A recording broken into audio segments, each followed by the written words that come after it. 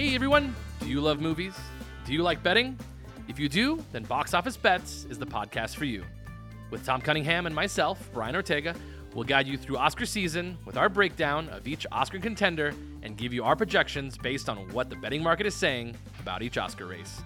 Make sure to check us out every week as we focus on a specific movie and break down its best chances to win right here on Box Office Bets.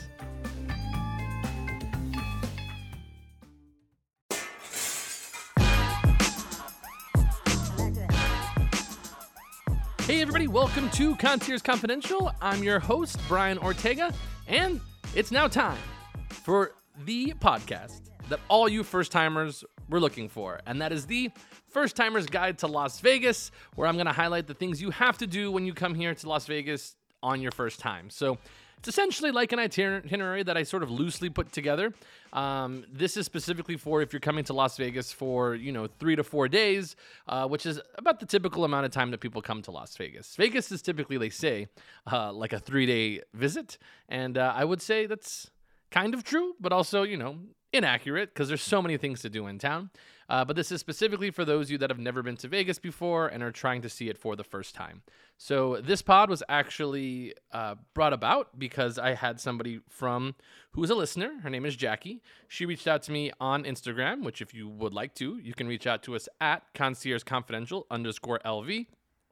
Ask us any question, and if we haven't answered it already, we can put together a pod for you. So in this one in particular, she's going to be coming to Las Vegas in June, and she was just wondering on things that she should do while she's in town. So I thought it'd be really fun to kind of give her an example of things that she should do or maybe avoid when she's here in Las Vegas. I kind of covered a little bit of that some pods ago in terms of walking the Strip. So we're not going to be talking too much about walking Las Vegas Boulevard because there's an entire pod for that called The Ultimate Guide to Walking the Las Vegas Strip, which I think outline a good amount of what to do when you're walking on the Strip. So in this one in particular, it's going to be talking about what you should know when you get to Las Vegas, how to get to and from your airport, or to and from your hotel, obviously.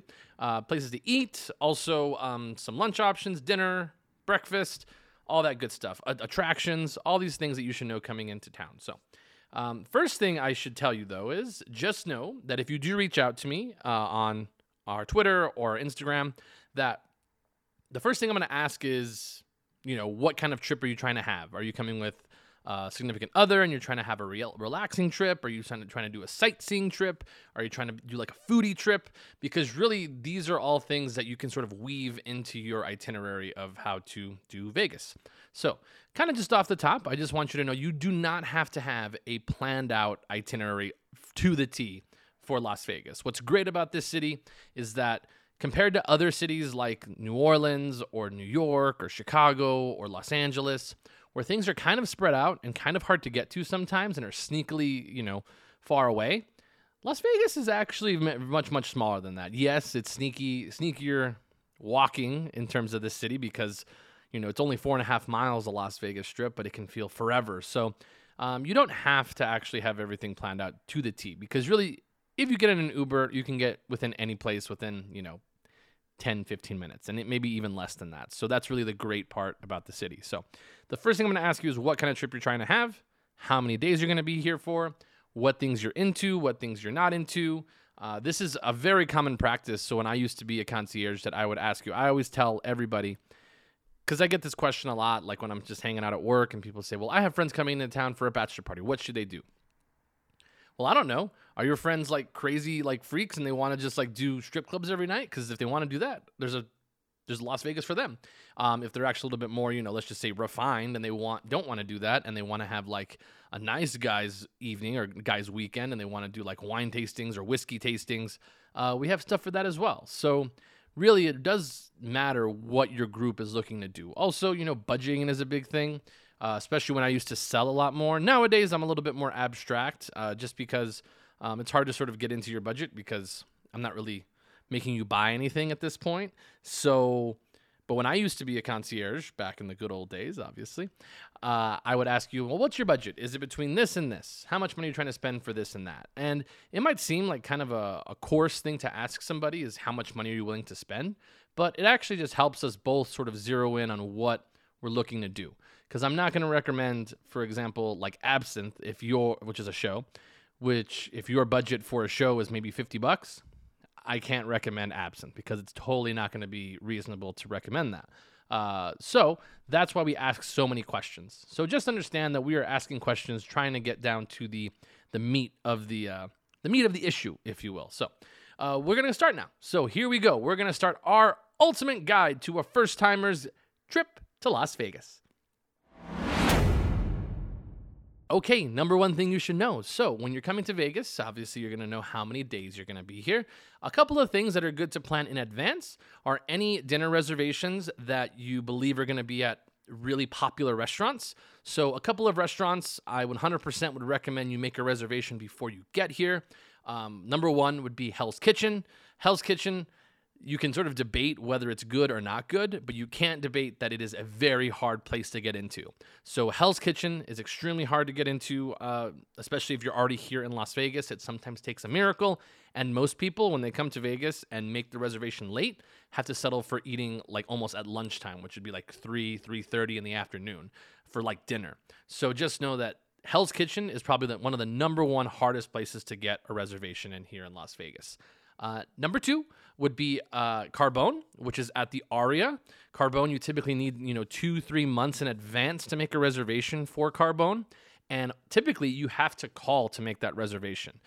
If you are a person who is a M Life member, which if you've never been to Las Vegas, it's kind of hard to become an M Life member before you get here. But if you live in a place like Detroit or over on the East Coast, I forget the name of it, National Harbor, or someplace else in the world like Macau, and you are an M Life member, sometimes it's good to sort of throw that around just to see if you can help get your reservation. But for example, Carbone, really hard to get reservations. Day of, it's almost impossible. Unless your name's Justin Timberlake, then go ahead, by all means. Another place that's really hard to get reservations for, I kind of put these together, are Delilah's, which is at the Wynn, which is typically a very hard reservation to make. Typically, they like to be exclusive. Typically, they like to only have Wynn guests there. And also, they typically only like to have celebrities go to Delilah's. Also, if you are a couple, so like a small group, it is really hard to make a res because most of their couple seating, or two tops or covers, are typically going to be outside or away from the main stage. Most of the main stage, larger groups, 6, 8, 10 people at a table. So Delilah's, as well as my personal favorite, Mayfair Supper Club. Mayfair Supper Club is becoming a little bit easier because a lot more people are sort of going towards the Delilah route, but just know that they can also be very difficult because they have a view of the Bellagio fountains. Also, Wolfgang Puck's Spago, which is at the Bellagio, can also be a pretty tough reservation. So those are just an outline of a couple of the restaurants you should try to make reservations before you get here. So that's probably number one. Before you even come to Las Vegas, maybe a month or two out, typically they only let you book 30 to 60 days out, depending on the restaurant. If it's a restaurant you really want to go to, you need to make a reservation ahead of time before you get here.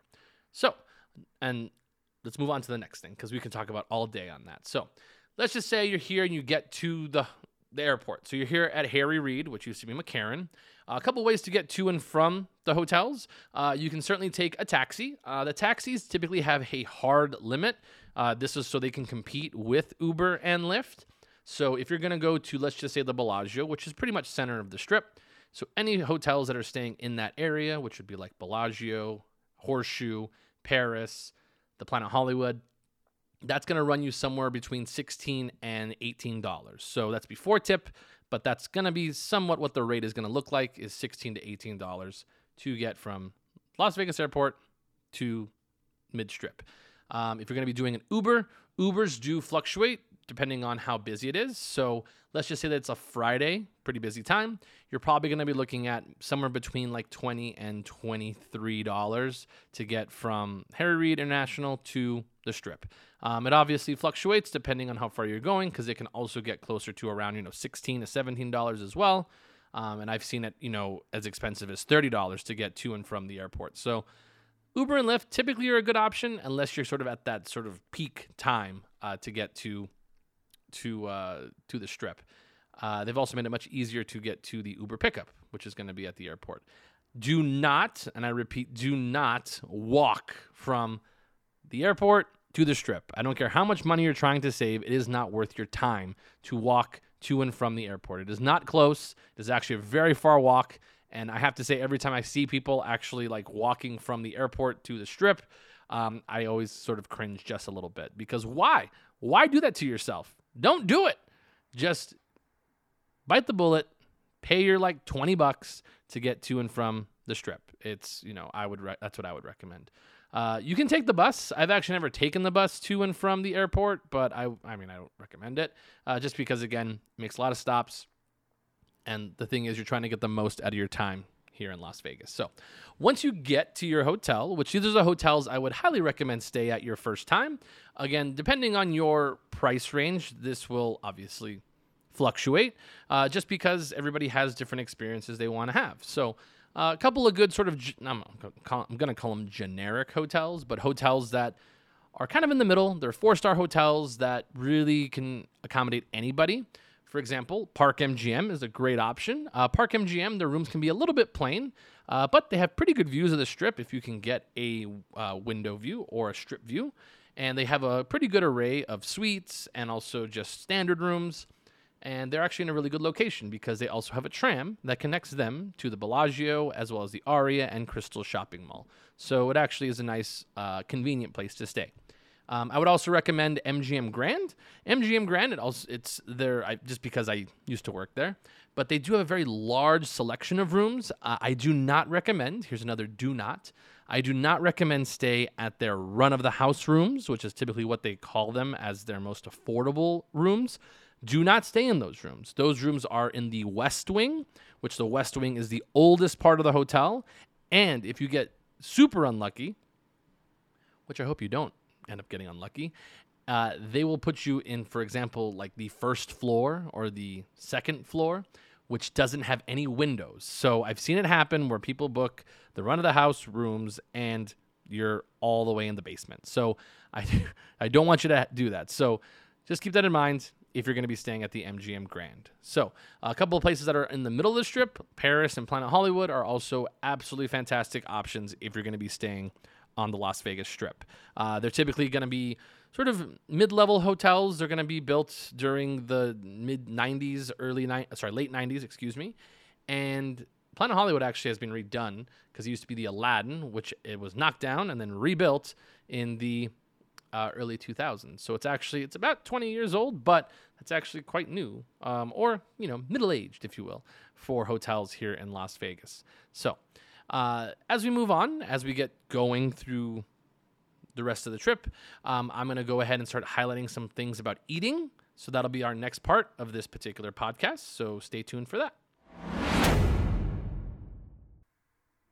All right, everyone. So now we are here in Las Vegas. We're now at the hotel. If you can check into your hotel and just make your way up. Typically, if you're checking in early, so typical check-in time is about 3 p.m. That's pretty standard across the city of Las Vegas. Sometimes you can do it a little bit earlier. Sometimes you can pay for early check-in.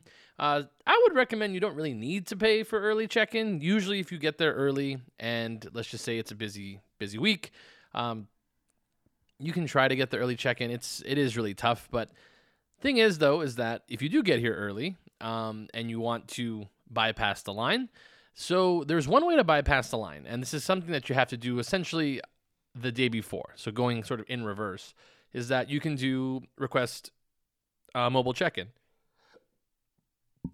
With mobile check-in, you're able to check in the day before, where when you get to the hotel, you're able to go right to a kiosk. It'll print your key, it assigns you a room, and you're good to go. Sometimes if you get there really early, you'll end up going to the kiosk, you'll get your key but not get your room assignment. Typically that is texted to you later. Important negatives and positives to know about doing mobile check-in. If you do mobile check-in, 100% you get to skip the line, get your keys, you're good to go. The negative is that if you're trying to get any like complimentary upgrades or anything of that nature, that does have to be done in person with an actual human being. So that's why we still have the check-in attendants, the front desk agents. Wow, I almost forgot the name for them. And this is how I always recommend to check in is with a live person because if you check in with a live person, they're much more able to be flexible with you, maybe get you into a room that wasn't available earlier. Because if you make a reservation for a 2-bedroom standard room and you do mobile check-in, that's what you're going to get. You're not going to get any upgrades no matter how nice you are to the computer. But that's just one thing that you should know. Let's see here.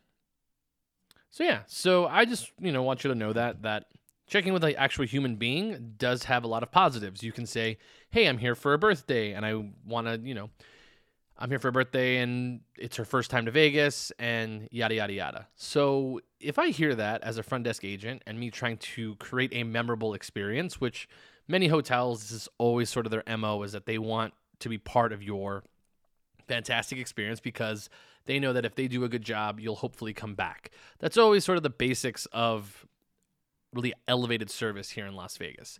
So if you say that to me and you're nice, obviously, and I'm not too busy, to be honest, I'll try to do my best for you in that interaction.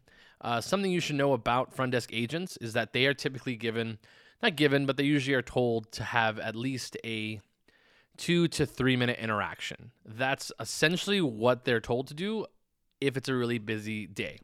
Obviously, yes, they can be longer than this. Sometimes check-in takes a little bit longer than that process, but this is sort of the aim because they have to get through so many guests. You have to remember, I worked at MGM Grand, which we had over 5,000 rooms, and we can have over 3,000 check-ins in one day. So that is quite a lot of people to go through if you're going to be sitting there having a deep conversation. So that's why I loved being a concierge, was that I was able to have those deep conversations. I would talk to somebody for a whole hour without booking something. So that was really great part about being a concierge, was that I got to really sort of dive into your vacation. So again, this is my little tip to you, is that if you want to bypass the line, mobile check-in is 100% a great way to go. Just know you do get the little extras if you are able to check in with an actual person, which I know can sometimes take a long time. Typically, the check-in line gets the longest around 1 o'clock, between noon and 1 o'clock. So if you have a flight that lands before that time, you might be able to check in a little bit early. But again, you'll get your keys, but sometimes you may not get your room assignment. And of course, you can always leave your bags at the bell desk, which is complimentary for guests. So it's actually complimentary for everybody. You actually don't need to present anything if you are going to be just using the bell desk. A lot of people use the bell desk on their way out of Las Vegas, where they just leave their stuff and then bring the ticket back later. I do recommend you do tip, especially if you're going to the bell desk. I would say if you are going to your room and you have, let's just say, 5 pieces of luggage, I would say think like $2 or $3 per piece of luggage. So let's just say you have 3 pieces of luggage. Let's just say 2 times 3, that's $6. That's completely fine if you're going to be doing, for the tipping for the luggage. That's if you really want to get sort of nitpicky about it, if you're going to be, pricing it per, piece of luggage. But that's usually how the bellmen actually think about how you should tip. So if they bring up, let's just say 2 carts full of stuff, which is, maybe 10 bags, let's just say 2 times 10, that's obviously $20. So you should give them at least a 20, which, to me sounds about right. So just know that that's kind of how they equate their tips. So just keep that in mind. And also, really important to note, you have to be in your room. You have to be in your room if they're going to take the bags up to you. So typically that means you have to call using the house phone or the phone in your room. They will not take your bags up to you if you're not in the room. So before you get really angry about it, they will not leave your bags in there without you in them. So just, keep this in mind when you come to Las Vegas. So anyway, so those are kind of the basics of getting into the hotel. So once we're here, what do we do for, eating and sightseeing purposes? So going back to Jackie, the person who asked for this particular pod, she wanted to do specifically more sightseeing stuff. So a couple of things I would recommend, some of the sites that you have to see. These are the list of the big sites. You definitely have to see the Bellagio fountains. I would recommend at nighttime. Sometimes if you get it, at sunset is a really fun time to do it as well, because sometimes you're there for, an hour where you'll actually see it with the sun up and also the sun down. So that's one thing that I recommend is the Bellagio fountains. I would also recommend, if you get here in time, is the volcano erupting in front of the Mirage. More so because it's not going to be here anymore once they make the Hard Rock Hotel and Casino. So that might be something to check out.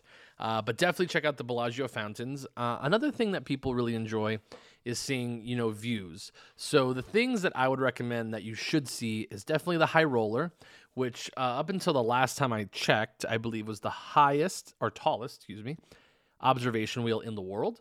It's about 550 feet. I did work there for a while, so that's actually why I know that.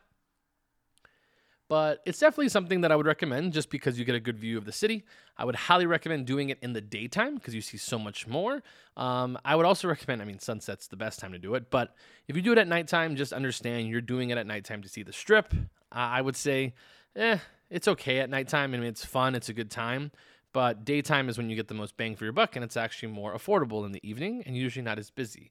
Usually in the daytime, So that's maybe another site that I would recommend. But really, to me, the number one place to get sights of the strip of Las Vegas Boulevard is still the Eiffel Tower. The Eiffel Tower, for some reason, is the perfect height for getting aerial shots of the strip. It's also semi-outside, which I know doesn't sound appealing, but you actually, when you get out there, you're able to get much better photos because you don't have any glass that's obscuring your view. You also are at a perfect height for pictures of the strip without it being too far. You actually still get the scale of how big the hotel rooms are.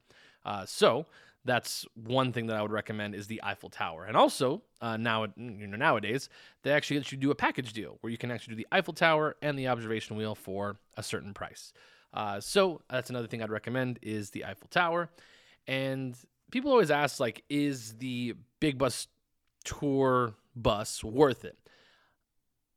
I would say yes and no. I would definitely say yes if you're trying to see a lot of things on the Las Vegas Strip as quickly as possible, and if you stay on it. If you get on and off, I have to say, full disclosure, I used to work at Big Bus Tours, and honestly, I'm somebody who plans a lot in advance, where I actually think taking the bus is a detriment to me, just because I'm usually pretty good about getting to and from places, usually good about getting transportation, knowing when I need to take a taxi, knowing when I can walk, using public transport. This is in general when I go on vacation. So I would say if you are a person who's really good at pre-planning stuff and getting to and from where you need to go, I would say that you can sort of go without the bus just because, and use other transportation if you need to get to further along places.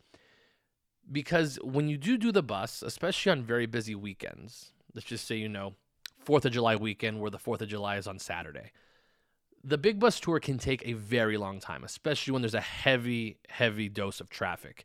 So you're going to be waiting for a bus to come around and you're actually wasting time on your vacation. So when you have, only 3 days to do something, I think this is actually a detriment to you.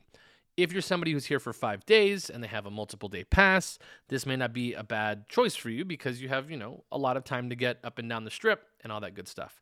But honestly, I think that you spend a lot of time waiting. And honestly, this has been my experience with Big Bus, not in Las Vegas. So this is places like New York, Washington, D.C., where they actually are pretty good about getting their buses on track. I felt like I was always waiting for the bus, and I honestly hated it. I hate waiting for something to happen. I like being in control of my own sort of vacation. So if you are somebody who wants to get really good photos of the strip from the top of a double-decker bus, Big Bus Tours is the best way to go. They have a great night tour. Would highly recommend their night tour, especially if you have an evening alone or an evening where you don't have a dinner plan or something. It's a great thing to do in the evening. It's 3 hours. Highly recommend it if you do it sort of in the spring and the autumn time.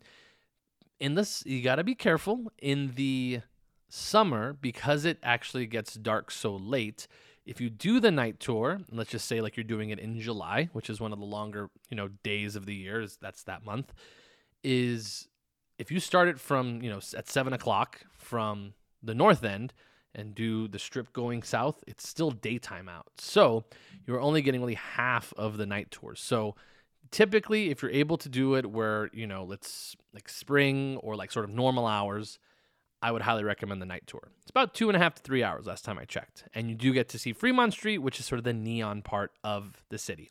So I would highly recommend if you want to do, quick stuff, do it all in one shot. Big Bus Tours is not a bad idea. But for those of you just, here for the sights, would highly recommend seeing the Bellagio fountains for one, the Eiffel Tower as another, and then also going through some of the malls. Would highly recommend if you are not going to be, doing a lot of specific activities or tours, checking out the Caesars Forum shops as well as the Grand Canal shops over at the Venetian. I know it sounds silly, you're walking through a mall, but they are just absolutely fantastic, especially for those of you coming in the summertime, like Jackie is. It's actually a really nice break from being outside because it can be very, very hot, but you're still actually getting a little bit of a walk. It sort of feels like you're strolling.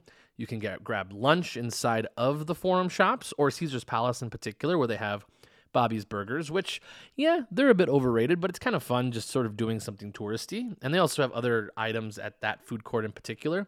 At Caesar's Palace, they have a Bobby's Burgers. They have an Earl of Sandwich, of course. They also have a Starbucks. I know these are all very generic things you can find, but sometimes if you just need a snack, those are good options. But especially if you're going to be coming in June or July, would highly recommend walking through the Forum shops as well as the Grand Canal shops, because really, they are fantastic. It's very fun to sort of just window shop and see all the high-end shopping that's inside. So think Louis Vuitton, Christian Louboutin as well. You can also check out like Gucci and Tiffany and all these places where even if you're not going to buy anything, it's kind of fun just to walk through. And the Nike store, which the Nike stores are kind of like the old Nike towns, which are really fun. So I would definitely check out those. They're pictures in themselves, to be honest. And speaking of food, one of the things that is always kind of interesting is it's hard to find places to eat sometimes or find time to take a break. Would highly recommend that if you are going to be visiting Las Vegas, to plan out lunch and dinner. Breakfast, I would say find your favorite breakfast spot, and that's the place you go to. I say that if you're here on a budget, do not spend a lot of money on breakfast because, again, it's kind of all the same unless you're going to be doing like brunch, which if you're going to be doing a brunch, that should be sort of built into your vacation. So honestly, I'm not a huge bruncher, got to be honest, because I do follow football. So typically that's the time that I'm, spending watching a football game. But I would definitely say that brunch is definitely a thing that people love to do in town. Park MGM has a lot of great places. They also have a really fancy brunch, which is over at the Bellagio in Jasmine, which is their Chinese restaurant, but it gets taken over on Sundays for their Sunday brunches. There's also the, what's it called? There's also the drag brunch, which is at Senor Frogs at Treasure Island, which is super popular. And for those of you party animals, Lavo, which is a restaurant, it's a nice restaurant, Italian. They do have a brunch spot inside of their hotel or inside of their restaurant, which is sort of a big party brunch. So that one's more for, people who want like the club atmosphere, but with, mimosas. So anyways, I'm kind of getting off topic here, but yeah, so breakfast, find a spot that you enjoy. Some places like Ocean One are extremely popular at Planet Hollywood just because typically most of their food is under $10. There's also Seydel's, however you want to say it, at the Bellagio, which does really excellent breakfast. Honestly, everybody, the most overrated breakfast spot is at the Cosmopolitan, one of my favorite hotels, called Egg Slut, which people from California and in general, but California people in general, love Egg Slut. They line up for hours, and I just have to tell you, it's not that good. It's a breakfast sandwich. So again, this is not worth your time, wasting to go to this Egg Slut place. So again, that's just me being, my personal feelings go into it. So yeah, that's what I got to say about that. So find your breakfast spot. Also, for lunch, if you are somebody who wants to keep it light or just keep it sort of, affordable on your first time where you're not trying to spend too much time eating, at least for lunchtime, a lot of these hotels now have very high-end breakfast spots. So think things like high-end food courts. Like Cosmopolitan has 16 Block, which has really great options. They have like taco spots. They have a hot chicken place. They have sushi. They have a sandwich shop. So really, really cool, unique places inside of Cosmo. Same thing at the Aria, where they just built their proper food court, which actually has their old buffet, which has a bunch of different options to choose from. So that's really great. Resorts World also has an amazing sort of food hall as well, which is supposed to be sort of like the one you find in Singapore or like Thailand, which are really famous, where you can get different types of Asian cuisine like skewers. You can get duck. You can also get, they do have barbecue and burger spots there as well. So those are some options if you wanted to do something a little bit more casual, but also like heightened as well. One of the more sort of cheesy spots that is kind of funny that it's really good is Gordon Ramsay's Fish and Chips, which this is over at the Link, which the Link is actually going to have a lot of different things inside of it. Of course, also includes an In-N-Out for those of you visiting from the East Coast and want to get your In-N-Out fix. That's over by the High Roller, the big Ferris wheel.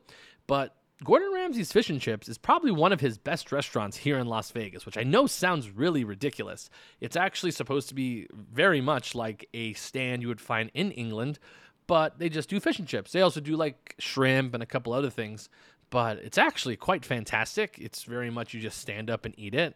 They do have like stands where you can sit or stand, obviously.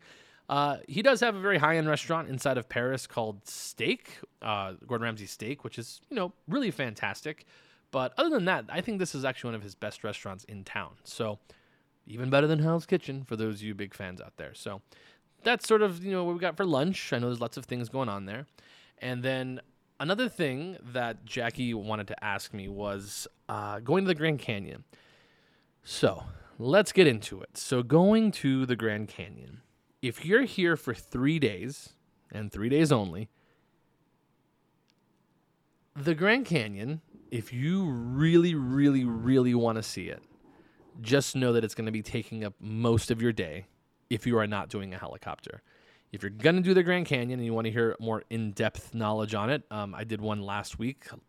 The last pod that came out was about the Grand Canyon in general, where if you do a Grand Canyon tour, it's going to take, 6 to 8 hours to do it. Let's just say actually 7 to 8 hours to be specific. So that's your entire day.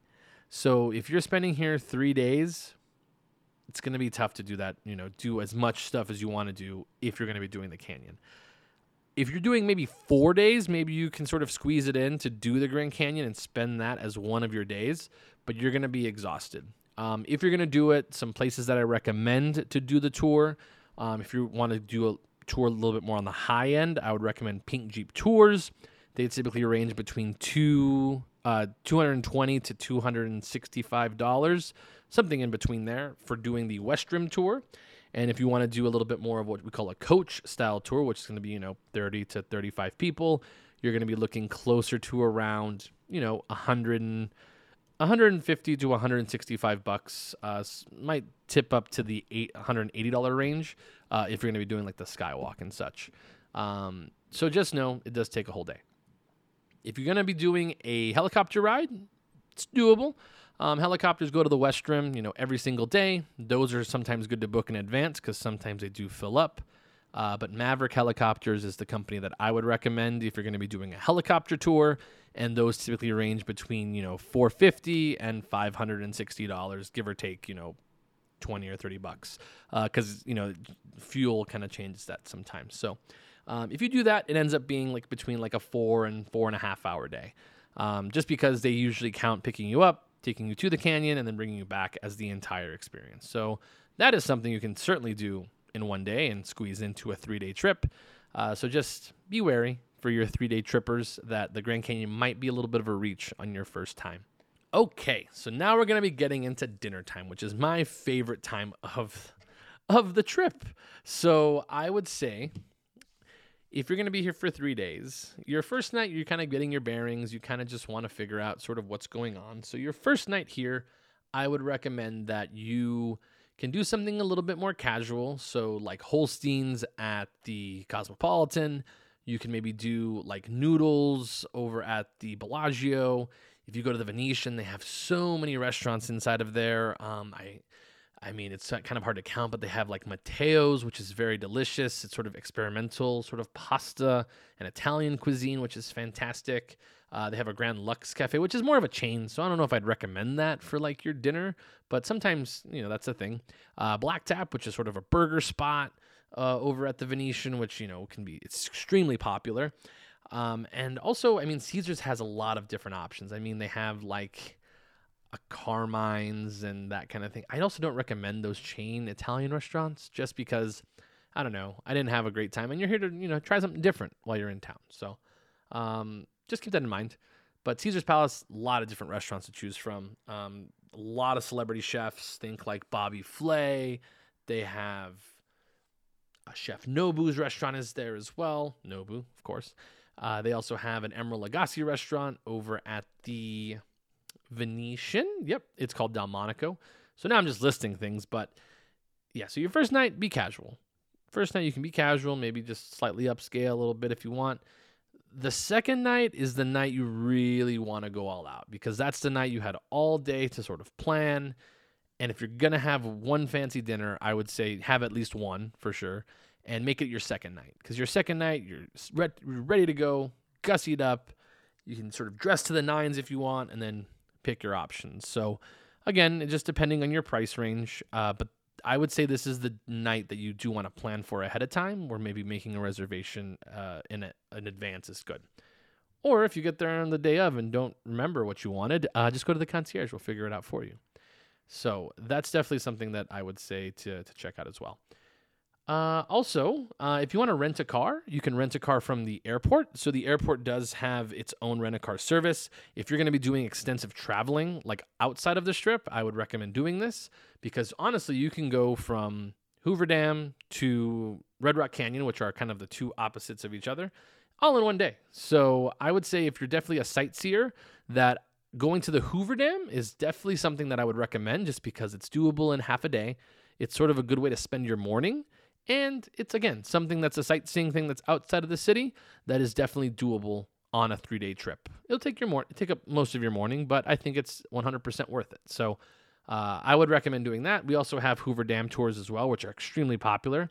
And if you end up doing that, I would highly recommend Pink Jeep Tours for doing that particular tour. Just know Pink Jeep Tours is probably one of the best tour companies here in Las Vegas, just because their level of service as well as it's only small groups. So typically only up to like 12 people are going to be in one like SUV type of thing. So that's what I recommend for tours wise. But certainly I would say most of the Strip is very, very picture friendly. Most people are good with you taking pictures most places. I would definitely stay center to the south of the Strip. Those are sort of my preferences. That would include like the Aria, New York, and Bellagio, Caesars. That's kind of the area that I recommend. But really, most of the Strip is safe to walk up and down. Just you kind of want to be careful once you get to the north end past the Wynn, just because it gets a little bit darker in between those spaces. So keep that in mind if you're traveling here to town. I would also recommend, if you really want to check out Fremont Street, you can maybe do that on your first day when you're still excited. You really want to see Old Town. But honestly, if you're here for 3 days and you really just want to section it out, I would section it out as doing the Strip, one trip, and then maybe coming back and doing Fremont another time. So that is somewhat my itinerary. I know kind of jumbled and talked about for a while. Also, I want to mention this, getting back to the airport, you can certainly just do an Uber. Ubers typically hang around all over Las Vegas Boulevard, are typically very easy to find. If you do a taxi, it's typically going to be the same price as it was going back, but usually $2 less because there's no fee for that. They also have Super Shuttle, which Super Shuttle I don't always recommend. It is a possibility, but I recommend Uber or taxi as the easiest ways to get from your hotel back to the airport. So hopefully, Jackie, this was helpful for listening to this one as being your first time to Vegas. I would recommend, again, that you just take your time. You don't have to stick super hard to your itinerary. You're on vacation, and those are sort of things. It's sort of the best way to look at it is if you're thinking of your vacation as an essay or something like that, that you think of it as sort of an outline. You don't have to follow it to the letter of the law. It's sort of like a recipe that gives you an idea of where you want to go.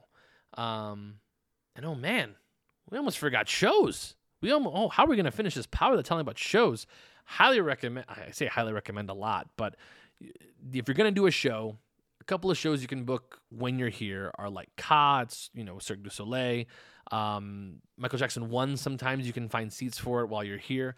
The only shows I recommend you book before you get here are certainly going to be like Absinthe. I would also recommend the new show called, I believe, is it Dreams or Awakenings? There we go. Awakening, which is over at the Wynn Hotel. Although that one I've heard you can actually make reservations while you're here. So not great to hear for that show. But the thing is, a lot of our shows are going to more residencies anyways, sort of back to the old Rat Pack days. But, what can you do? So I'm really sorry I almost skipped on all the show stuff. So really sorry about that, guys. But again, shows are something you should maybe plan in advance just because if you want to get the best seat. Also, a couple good ticket places that you can look at if you're not going to be buying your tickets from a concierge are places like Tix for Tonight. Tix for Tonight typically come up with their ticket allotment the day of, so you really can't purchase in advance. So they typically open. People usually line up for Tix for Tonight. Sometimes you can get them online, but typically purchasing them in person is the most popular way to do it. Typically the way this works is they get an allotment of tickets. It's usually sort of a general section.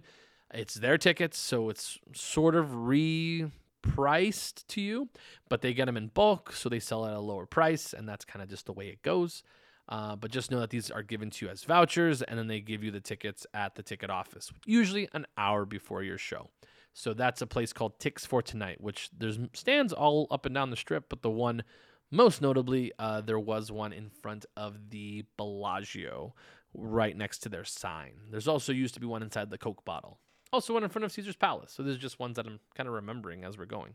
So again, Tix for Tonight, a good option if you do not book with your concierge, which I 100% recommend book with the concierge.